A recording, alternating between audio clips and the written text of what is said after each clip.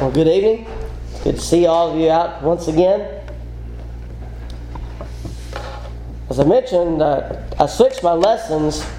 As I got to preparing them, I decided this might be a better Sunday night lesson. I'm kind of glad I did, just because of the fact that we had visitors this morning. I think that the morning lesson is more appropriate for what I used it for. But this lesson is actually the conclusion of our series on Christian living, the desire to be like Jesus. And we've been continuing this series throughout this month, and so this will be the final lesson. And part of Christian living, we understand, is winning souls. Evangelism, if you will. That's something that we as Christians must be active in. This morning's lesson was on answering the call, and I think this one ties in very well because as we concluded this morning's lesson with obedience and faithfulness, we understand that faithfulness is part of Christianity. It's part of the answering the call that we are doing as Christians. And so if we're answering the call to be Christians and to carry on the message of Christ, part of living faithfully is winning souls. Something we must be active in, something that we must be doing. As we look at this lesson, as we look at what we're talking about tonight, again, I mentioned the word evangelism. What is evangelism? Evangelism equals spreading of the good news or the gospel. As we look at the word itself, it goes back to the meaning of good news or gospel. That's what evangelism is all about. Now, depending on who you ask, you might get a different answer to this question, but who is an evangelist? Contrary to common belief, an evangelist is not one holding the office or holding a office in the church. As we look at evangelists, yes, preachers are evangelists. We are active in evangelism. We try to reach out to different souls around us. And that's what carrying the good news is all about. But it's not just an office in the church. Some congregations will use the term evangelist to refer to their preacher, but he's not the only evangelist, or at least he shouldn't be the only evangelist in the church. You see, preachers such as myself, we're no more than members who are still under the oversight of elders. We're no different than any other Christian just because we serve as the minister, because the job that I do is basically the job of everyone, with the exception of me standing in the pulpit. That's the only difference. So, as far as Christianity is concerned, we understand that all Christians are evangelists in some way. Preachers are just as accountable, if not more so, if you think back to what is said in James chapter 3 and verse 1. Preachers are just as accountable for what they teach as anybody else. And as with other members, elders are to ensure that what is spoken from the pulpit is the unaltered Word of God. If I were to speak something that is against God's Word, I can expect to be removed from this place. So, whenever we look at the importance of an evangelist, even someone standing in the pulpit is not the only evangelist in the congregation, but all members are evangelists. And just to really drive the point home, well, let's look at those who are qualified to be evangelists. Those who live Christ-like. Those who live the life of a Christian. Those who hold a good reputation, not just in the church, but outside of the church as well. It's important that we have a good reputation among other people. You see, if I live a life that is different than what I'm trying to preach to people, are they going to trust me? Are they going to listen to what I have to say? Certainly not. So we must have a good reputation among those of the world if we're going to be evangelistic, if we're going to carry the good news to them. Another qualification of an evangelist is someone who knows the truth. We have to know the truth. We have to be able to rightly divide the word of truth. 2 Timothy chapter 2 and verse 15. If we cannot handle aright, I think is a way that another translation puts it, but if we can't handle aright the Word of God, we have no business teaching other people. There are many out there who believe that they are evangelistic, and yet they teach something that is contrary to the truth. That's something that we have to be aware of. But anyone who knows the truth can teach it. Even if you only know what you did to become a Christian, you know enough to teach people what they need to do to become a Christian. So those who know the truth are qualified to be evangelists. And a third qualification that we might do well to notice, one who loves God and man. We have to have a true love for God. We have to have a true love for man in order to reach out to those around us if we are to win the lost to Jesus. But as we get into our lesson and really get into the meat of it, let's look at the reasons for evangelism. There are some reasons that are given in Scripture for evangelism. Number one reason, at least number one on my list, all have sinned. And that alone is enough reason to be evangelistic. We have to understand that all have sinned. Romans chapter 3, beginning with verse 9. Romans chapter 3 and beginning with verse 9 and following. In the latter part of verse 9 it says, "We have previously charged both Jews and Greeks that they are all under sin. As it is written, there is none righteous, no, not one. There is none who understands. There is none who seeks after God. They have all turned aside. They have together become unprofitable. There is none who does good, no, not one. Their throat is an open tomb. With their tongues they have practiced deceit. The poison of asps is under their lips, whose mouth is full of cursing and bitterness. Their feet are swift to shed blood. Destruction and misery are in their ways, and the way of peace they have not known. There is no fear of God before their eyes." And verse 23 tells us that all have sinned and fall short of the glory of God. There are exceptions to this. As we looked in our chair lesson a few weeks ago, we understand that the exceptions to this rule, if you will, are children who have not yet reached the age of accountability. They do not understand sin or how to avoid it, and so they are an exception to this. Another exception would be those who are mentally incapable of understanding sin and the plan of salvation and the meaning of all of it. And it may be that they never reach the age of accountability because their mind just cannot comprehend the gospel. They cannot comprehend the good news. They cannot comprehend sin either. And so they would be an exception to this also. They will not be punished for their crimes that they have no knowledge of. It just won't happen. God is a righteous judge. We also have to understand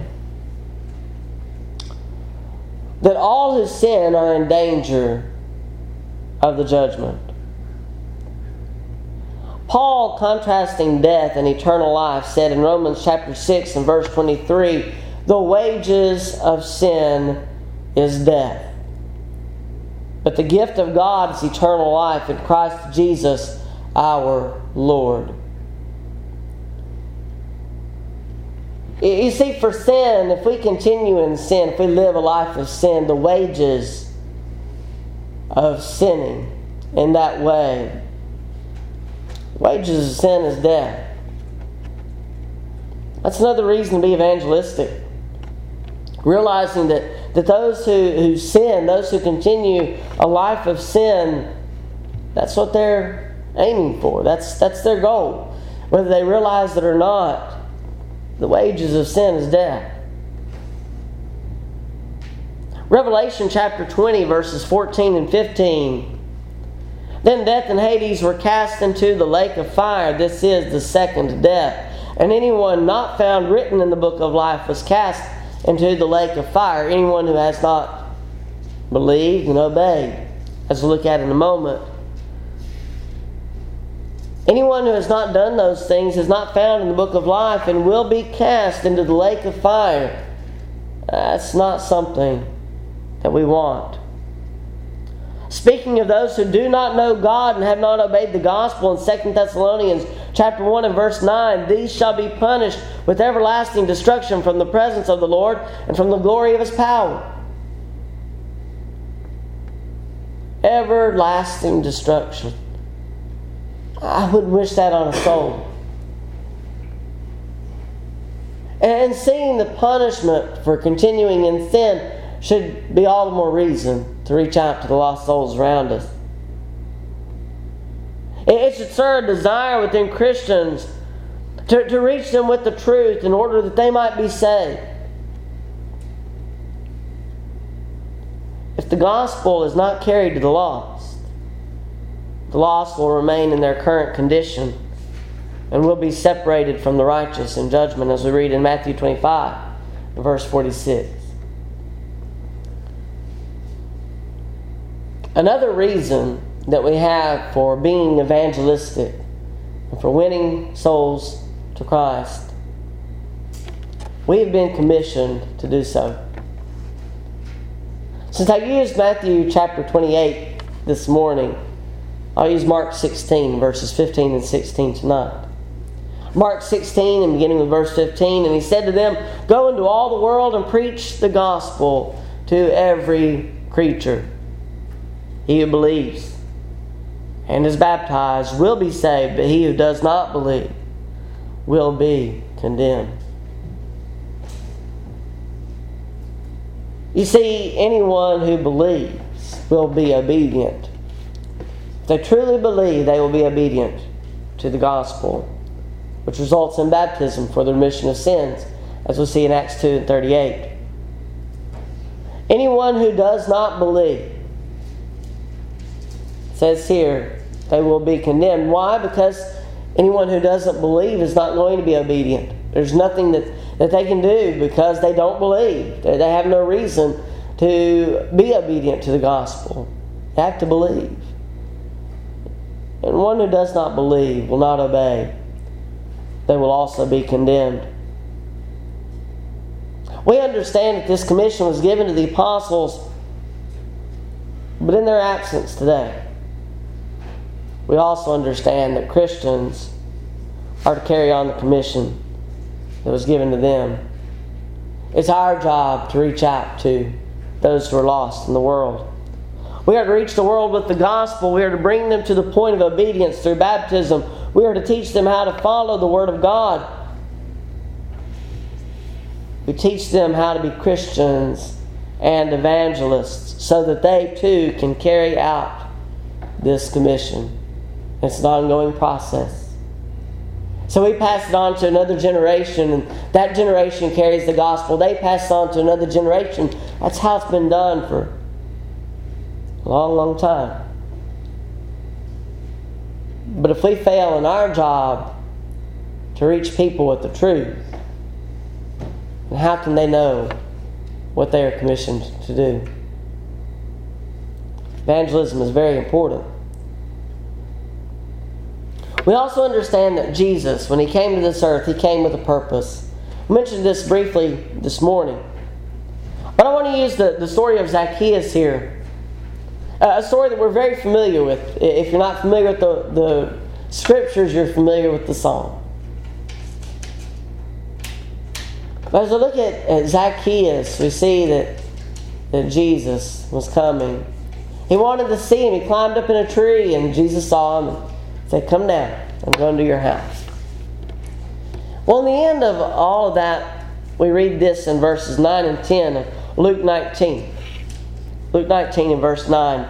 And Jesus said to him, today salvation has come to this house, because he also is a son of Abraham. For the Son of Man has come to seek, to save that which was lost. That was Jesus' mission. To reach people such as Zacchaeus. To reach them with this message of salvation.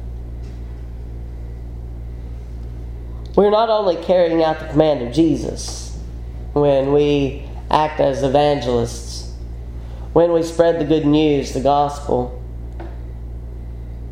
not only carrying out the command of Jesus, but His own purpose. That was His purpose, was to bring salvation. Salvation has been brought down. It's up to us to carry it to all men. Had Jesus not died on the cross to save us, we would never see salvation. You ever thought about that? If Jesus hadn't died on the cross, where would we be? Be lost. But thankfully we are not. We should remember Jesus' purpose.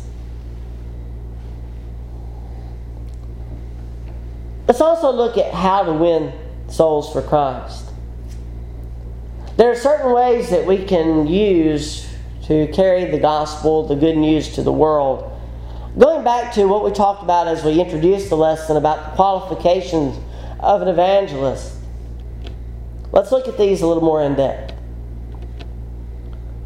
One is knowing the truth. We have to know the truth in order to reach people with the gospel. John chapter 8 and verses 31 and 32 says this. John chapter 8 verse 31. Then Jesus said to those Jews who believed Him, if you abide in my word, if you abide in my word, you are my disciples indeed, and you shall know the truth, and the truth shall make you free. If you abide in my word. Let me suggest to you that knowing the truth is more than just reading 2 or 3 chapters a day. It's more than just sitting in a Bible class or listening to a preacher. In order to truly know the truth, we have to study it. We have to ask questions. And if we can't find answers, ask someone else. But we have to study in order to know the truth. Christians must abide in His Word. It's more than just reading. It's understanding. If you don't understand, your reading is doing no good. So we have to understand. We have to abide in His Word.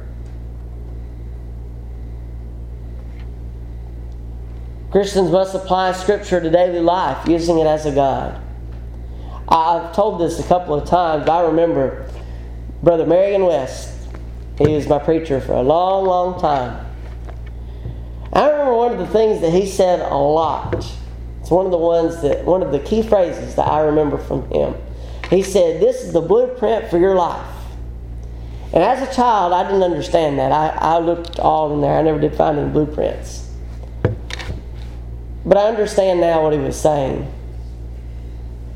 You see, everything that we need for life is given to us already. All the answers are found in this book. It's just up to us to find them. You see, if I don't study, if I don't understand what I'm reading, if I don't comprehend it. Remember the Ethiopian eunuch in Acts chapter 8? We read of him studying from the book of Isaiah, and yet he didn't understand. Well, how can I understand unless someone tells me, unless somebody shows me what this means? See, he was studying. He desired to understand the Word. But if we don't really study it, if we don't try to understand what's being said here, then how will the Word abide in us? We understand what it says in verse 32, but we often don't put it with verse 31, John 8. You shall know the truth, and the truth shall make you free, but you must abide in the Word. We can use this as a guide for our lives. The answers to all of our questions are there. Are we seeking them? Are we seeking Jesus? You know, Psalm chapter 1.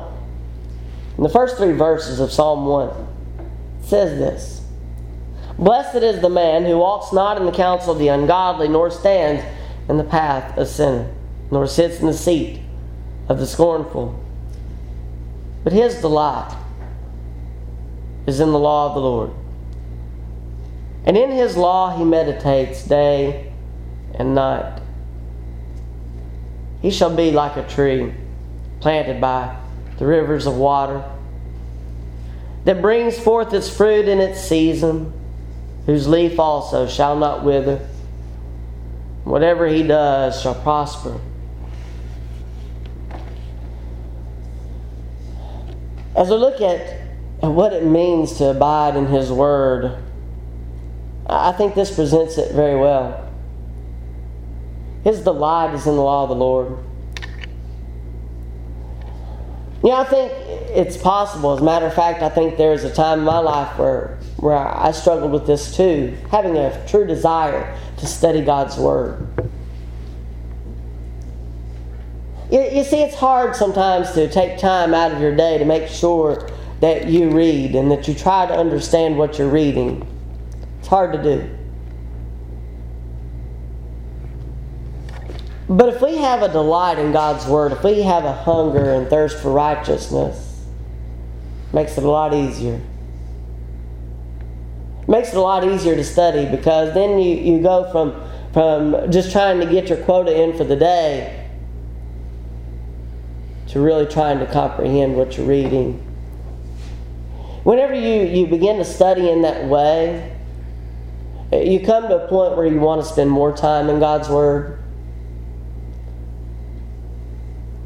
As you desire to spend more time in God's Word, eventually you commit things to memory. You start, whenever someone says something, sometimes might come out with a random verse of Scripture.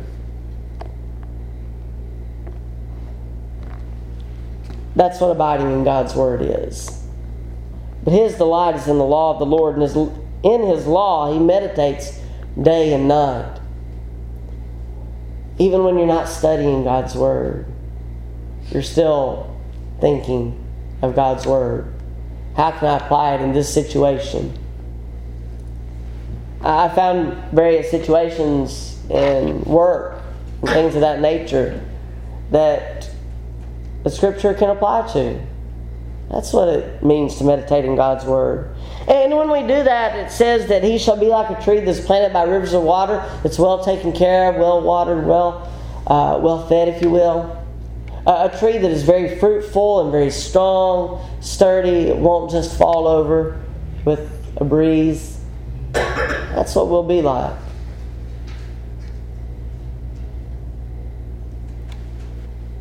We must live the truth in order to speak the truth.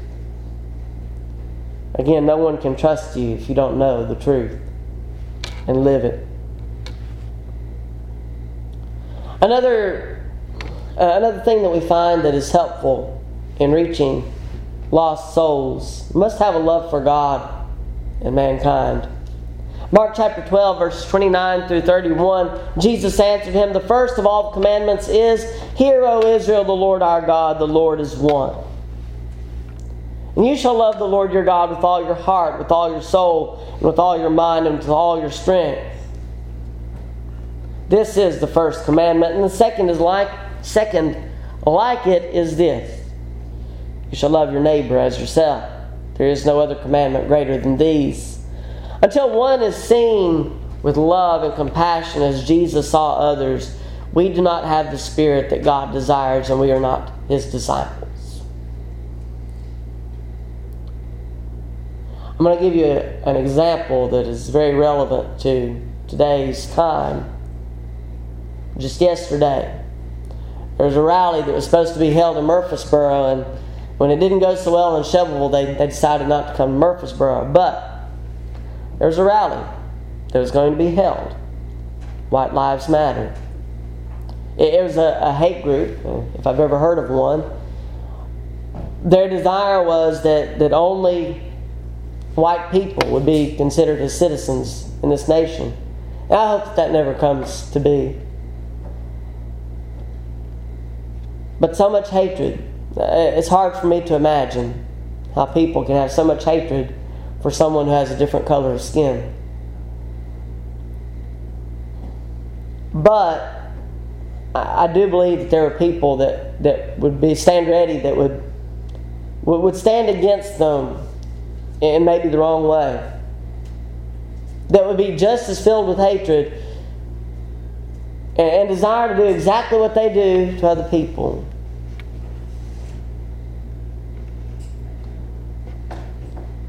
You know, people that are filled with such hatred, it's hard to look on them with love, isn't it?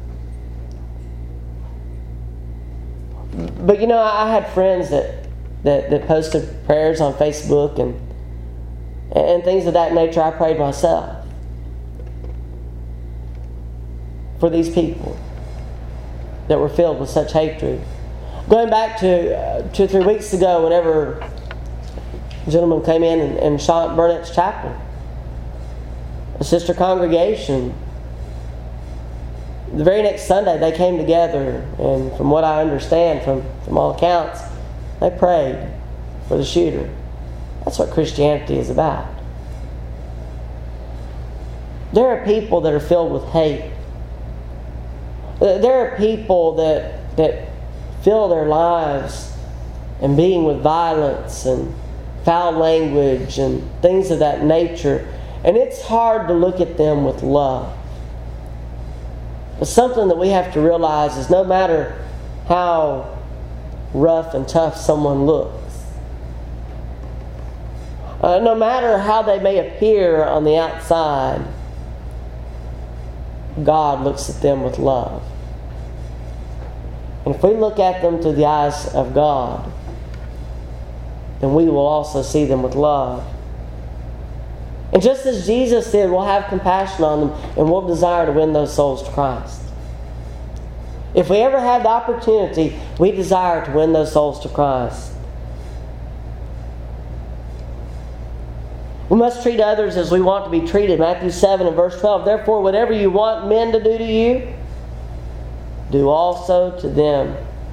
For this is the law and the prophets. That's the golden rule. I find it interesting how many things that we use in our world that people don't realize that go back to Scripture. This is one of them. Whatever you want men to do to you, not as they do to you, but whatever you want them to do to you, do also to them. We need to treat people with kindness. Speaking the truth in love, Ephesians 4 and verse 15. Speaking the truth in the wrong way is not likely to win souls. And so we have to be very careful of how we speak the truth even. Desiring to speak to them about Jesus, the Bible, etc. Knowing that they are spiritually lost and realizing their punishment and that God wants them to be saved. He doesn't want a single soul, no matter how hard they look, no matter how rough they look. He doesn't want a single soul to perish, no matter how much hatred fills their heart and is shown in their life. God still wants them to come to know Him. He's unwilling that any should perish, but that all should come to repentance. 2 Peter chapter 3 and verse 9. We have to have the same attitude.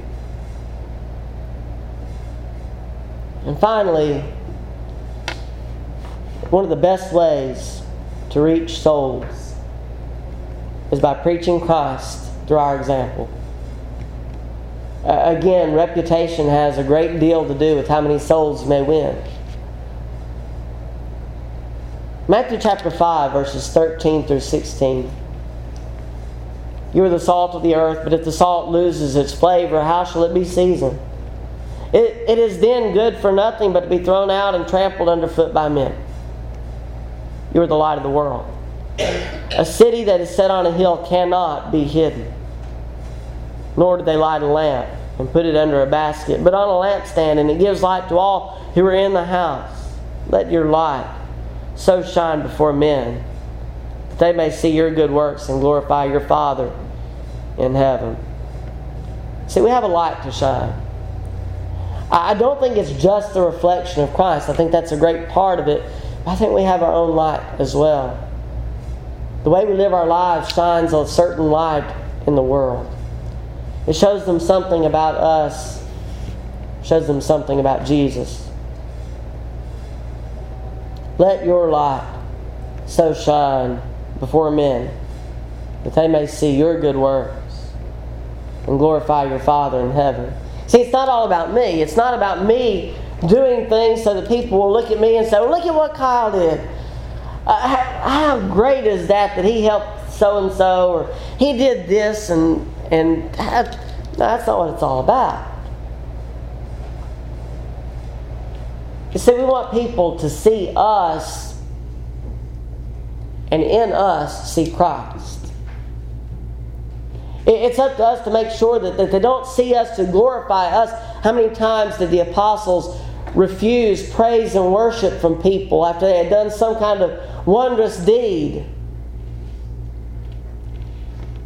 How many times did they say, you're looking at the wrong person? We did this through Christ. We did this through the power of the Holy Spirit. We did this through the power of God.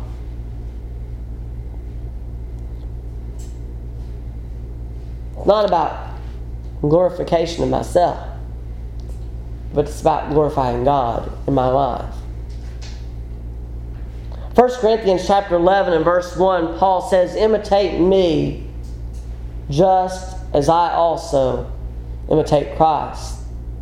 Basically what he was saying there is that any time that I turn away from God's Word, then stop imitating me. If I do something contrary to God's will, stop imitating me.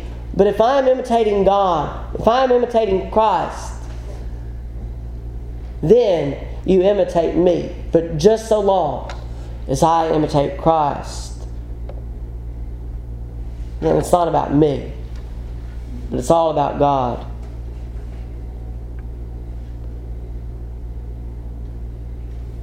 When we appreciate Jesus' sacrifice for us, to take away our sins in the way that He did, we are more likely to share the good news with others. When was the last time that you thought excitedly about Christianity, about carrying the good news to the world? Are you happy as a Christian? I've seen some Christians that walk around with a frown all the time. I think something's missing there. Just my personal opinion. Are you happy to be a Christian? Are you happy to be a child of God? Are you happy that your sins have been taken away from you? Are you excited about it? Are you so excited that you want to carry that good news to the world? That's what it's all about. You see, it's when we become complacent, it's when we stop being excited about it, that we ultimately fail as far as Christianity and evangelism is concerned. It's easy to be discouraged, but don't let Satan discourage you. Don't let him beat you down. Show the joy and love of a Christian throughout your life. Until you reach the end, until you finally reach the great reward that awaits us. I don't know where you stand tonight, if you're a faithful child of God or not, or even if you've become a Christian through obedience to the plan of salvation, being baptized for the remission of sins, as well as the other things also. But if you're not a child of God, or if you're not faithful, if there's something that we can do to help you, know that we love you and we care for you. Pray that you would come, and together we stand and as we sing.